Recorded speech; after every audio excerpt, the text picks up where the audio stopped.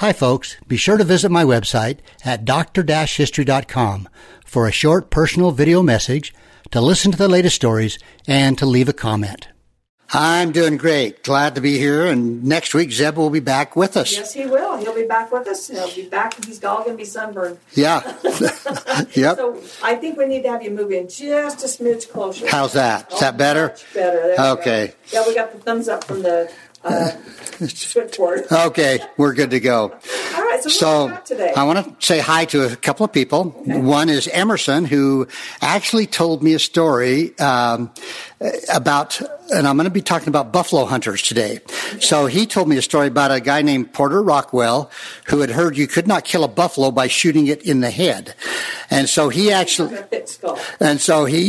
he actually ran ahead of a buffalo herd and got in front of a buffalo, shot it right between the eyes, and all there was a puff of dust. And that old buffalo just kept on running. Right. And Porter had to get out of the way. So then I want to say thanks to Austin, who gave me a suggestion for a show, and also Alan, who gave me a suggestion for a show. But today we're going to talk about, this will be my last session on buffalo, I promise. And so I'm going to talk about, it is. So I'm going to talk about the shooters, the hide hunters, okay? So by the summer of 1872, literally thousands of buffalo hunters had converged on the Great Plains, and they had or would soon earn names like Buffalo Bill Comstock, Buffalo Bill Cody, Cross-Eyed Joe, Apache Bill, Buffalo Curly, Wyatt Earp, Pat Garrett, Crooked Nose Jack McCall, just kind of an interesting bunch of guys.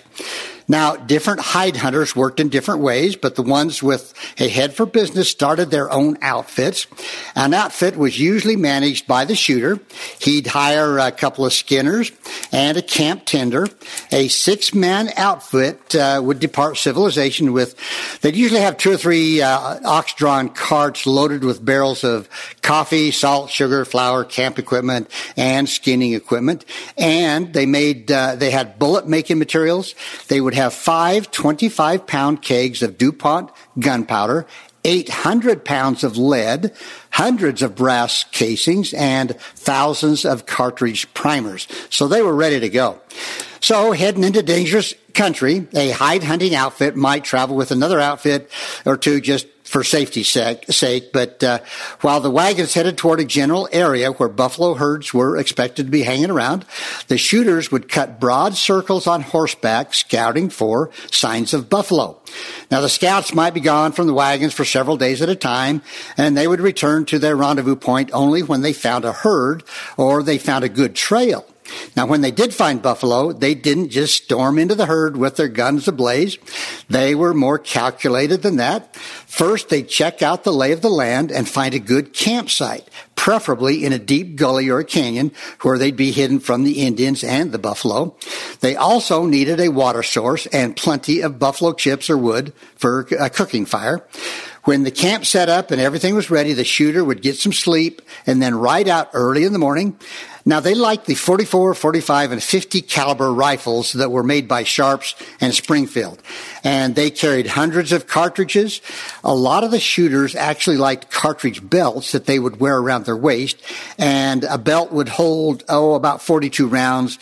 And a shooter might wear 2 or else put his ammo into a bandolier worn across his chest. Now, a shooter would tether his horse somewhere close to the herd, but out of sight and, more important, downwind. Then he'd study the herd. Which way was the wind blowing? Were they feeding or sleeping? Were they holding still? Were they walking? Preferably, the buffalo would be still. That was the best situation. If there were thousands of animals, the shooter would select a particular band off to the side of the main bunch. A group of about 50 was a good number. They liked that size. Then he'd check, he'd use creek beds or sagebrush clumps or stands of cottonwoods to stalk within a couple of hundred yards. If he got too close, he'd risk spooking the herd. If it was too far off, he'd risk making bad hits and just wounding a buffalo. So it was a kind of an art to be able to get in close enough, but not too close. Well, he'd get his gear all set and ready before he started shooting.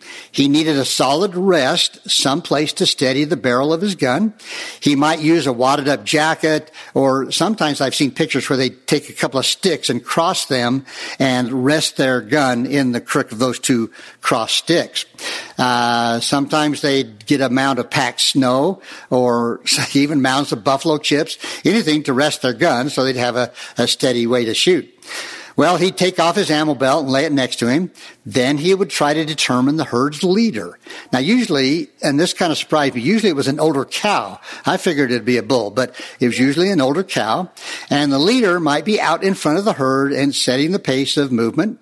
And that's the one he wanted to hit first. Now, if the buffalo were bedded down, the shooter might not know who the leader was, and if that was the case, he'd pick a buffalo on the outer, distant edge of the herd, probably the farthest away that he would shoot. Now, the shooter would send his bullets through the target, through the buffalo's lungs, and these were called, quote, lights. And I'm not sure why they called it that, but that's what they did. Now, a lung-hit buffalo usually wouldn't run, but would just take a few steps before sinking down and tipping over. Now, it would kick for a second, and then it would be still. Now, the fallen buffalo's herd mates would respond in a number of ways. The buffalo might walk up and smell the blood. They might act very aggressively toward the downed animal and actually gore it. I mean, really? And that surprised me too. Or they might take off in a wild stampede. And of course, that was the last thing the hunter wanted, was to have one down and the rest gone.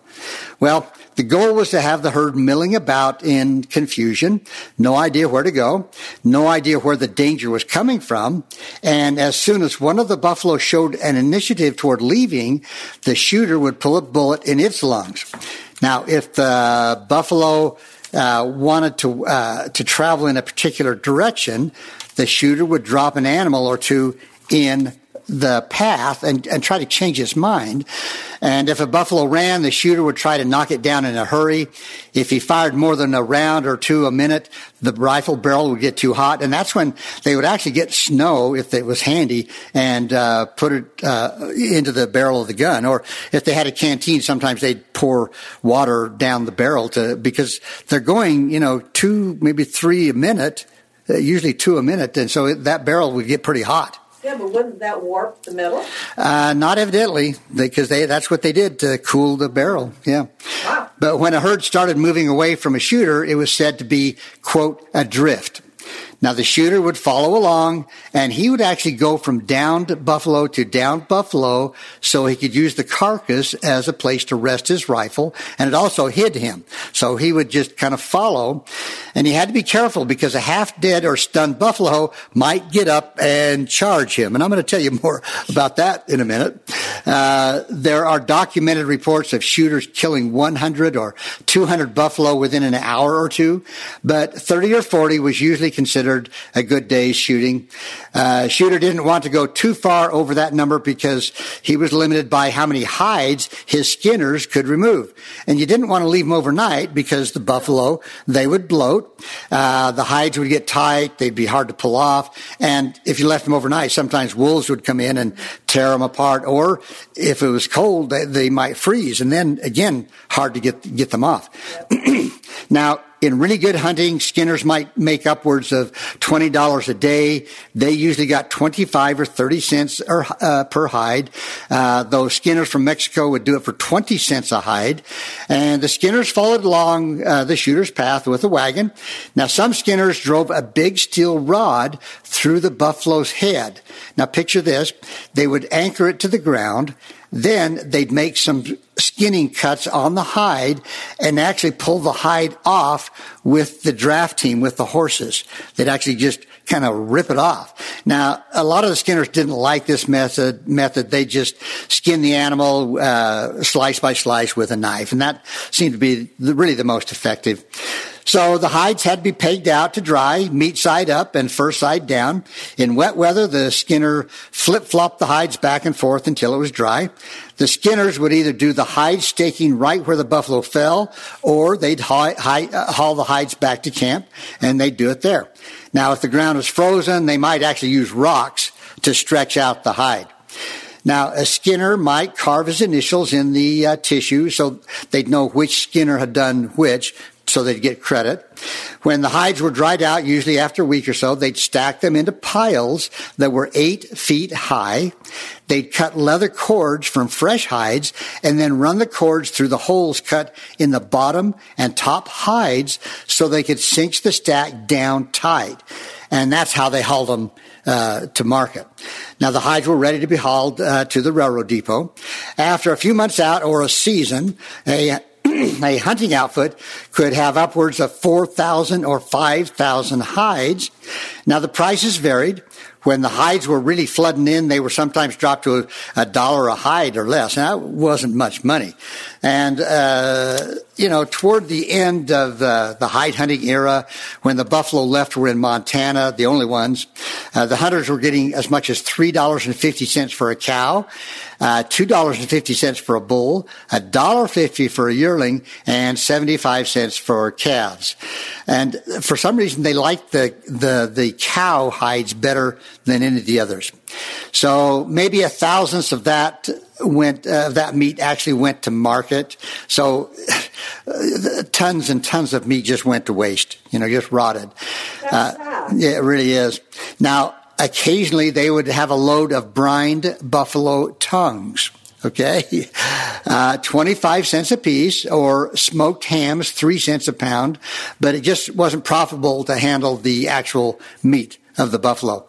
Now, the hide hunters were some of the, what you'd call the, grubbiest people on the face of the earth. Okay. A little rough. Yeah, how did they go clean up? Well, I'm going to tell you how they did that. Long hair was a fad among them. They all had long hair. Their blankets would get so full of lice and bed bugs that they would lay them on ant hills so that ants could carry away the larvae. And that actually worked. I've heard of that happening with even with cattle drives. If you got lice, you could put your clothes over an anthill. But the hunters would often eat little else besides buffalo. Now, the beginners, or what we'd call tenderfeet, would start out eating the prime cuts, but within months they suffered nutritional deficiencies that caused their tongues to break out in lesions. And after a while, they learned to be more like the Indians. They'd eat the liver, the kidney, and the glands because of the vitamins that were in that. And some hunters seasoned the meat with gunpowder for kind of a peppery effect. Okay, now that's where we got the term "I'm going to pepper you." Yeah.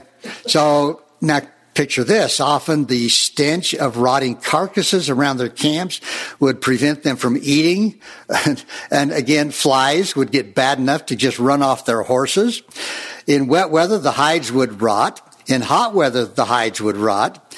And when there was snow on the ground, the hunters would smear mixtures of gunpowder and buffalo grease under their eyes to cut the glare, just like you see with the football player now.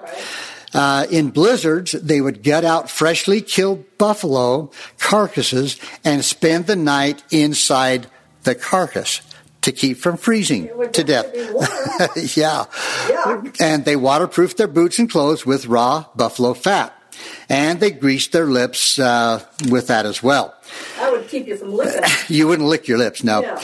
Now, the job had its dangers. Hide hunters sometimes died from rabies after bitten by skunks who came into the camp by the smell of the meat. And along the Yellowstone River near Glendive, Montana, a buffalo hunter was killed by a buffalo that woke up after the hunter had already cut out his tongue for dinner. The buffalo wasn't dead.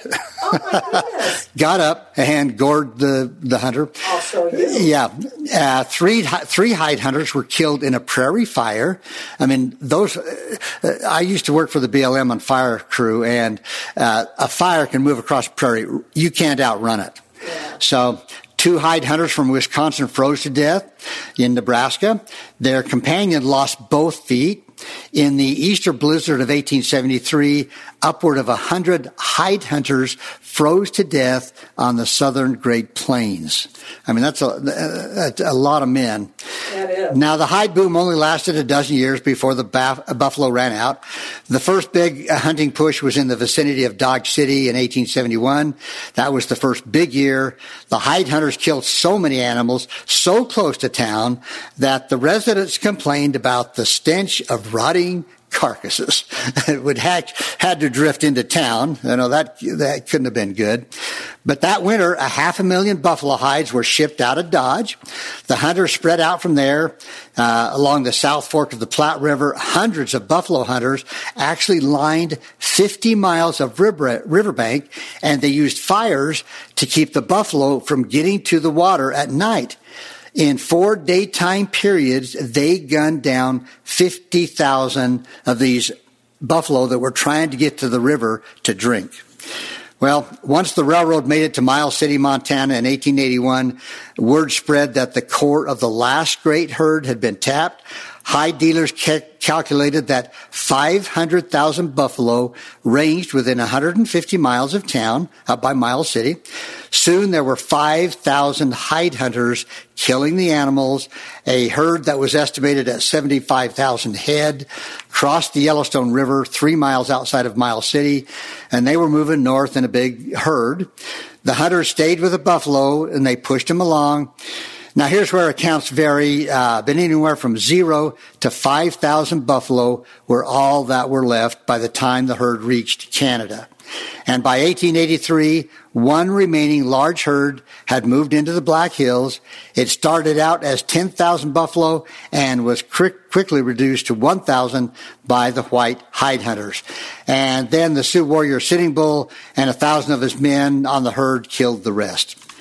So, you know, that's kind of the end of the hide hunting. And as I mentioned last week, you know, these hides were being used by tanneries and ordered by tanneries even as far away as England to be used for whatever. And, you know, I also mentioned how the Indians, they used every part of the buffalo. They did not waste anything. Well, and that's what makes it so sad, is that these hide hunters wasted so much of it. Right, exactly. And the Indians, it was a sacred thing to kill an animal, and they praised the Great Spirit for providing this animal. Right. I got a little bit more about the buffalo tongue. I thought you might like that. Okay. So the buffalo tongue were prepared for shipment in different ways. They were packed fresh into wooden barrels between layers of salt. They were brined in a mixture of water, sugar, and salt. Then they were smoked like bacon and packed into barrels, and they were air dried with salt and then submerged in barrels full of the brine. And so that's how they were able to take care of them. Now, a popular brine recipe for a 19-gallon barrel was water, 2 pounds of sugar, and a tablespoon of saltpeter or potassium nitrate. As a food additive, this saltpeter inhibits the bacterial growth and gives meat kind of a reddish color. And of course, it's also a principal component of gunpowder. And in the days of eating buffalo tongue, saltpeter was produced from various forms of decomposing organic matter like, well, stale urine, pigeon and bat guano. Now it's produced through what they call the Haber process, which uses atmospheric nitrogen to produce ammonia and in turn saltpeter. But despite its more appetizing modern production method, the use of saltpeter in food has kind of waned in recent decades thanks to concerns over health. It's been actually linked to kidney disease, anemia, heart problems. Anyway, so things have changed a lot from the days of preparing tongue for sale in the East or wherever I've never eaten it myself. No, I don't want to. Very much. I wouldn't mind trying a bite, but I'm not going to order it in a restaurant. I can tell you that. Not. So that's kind of the story about the buffalo from beginning to kind of to the end.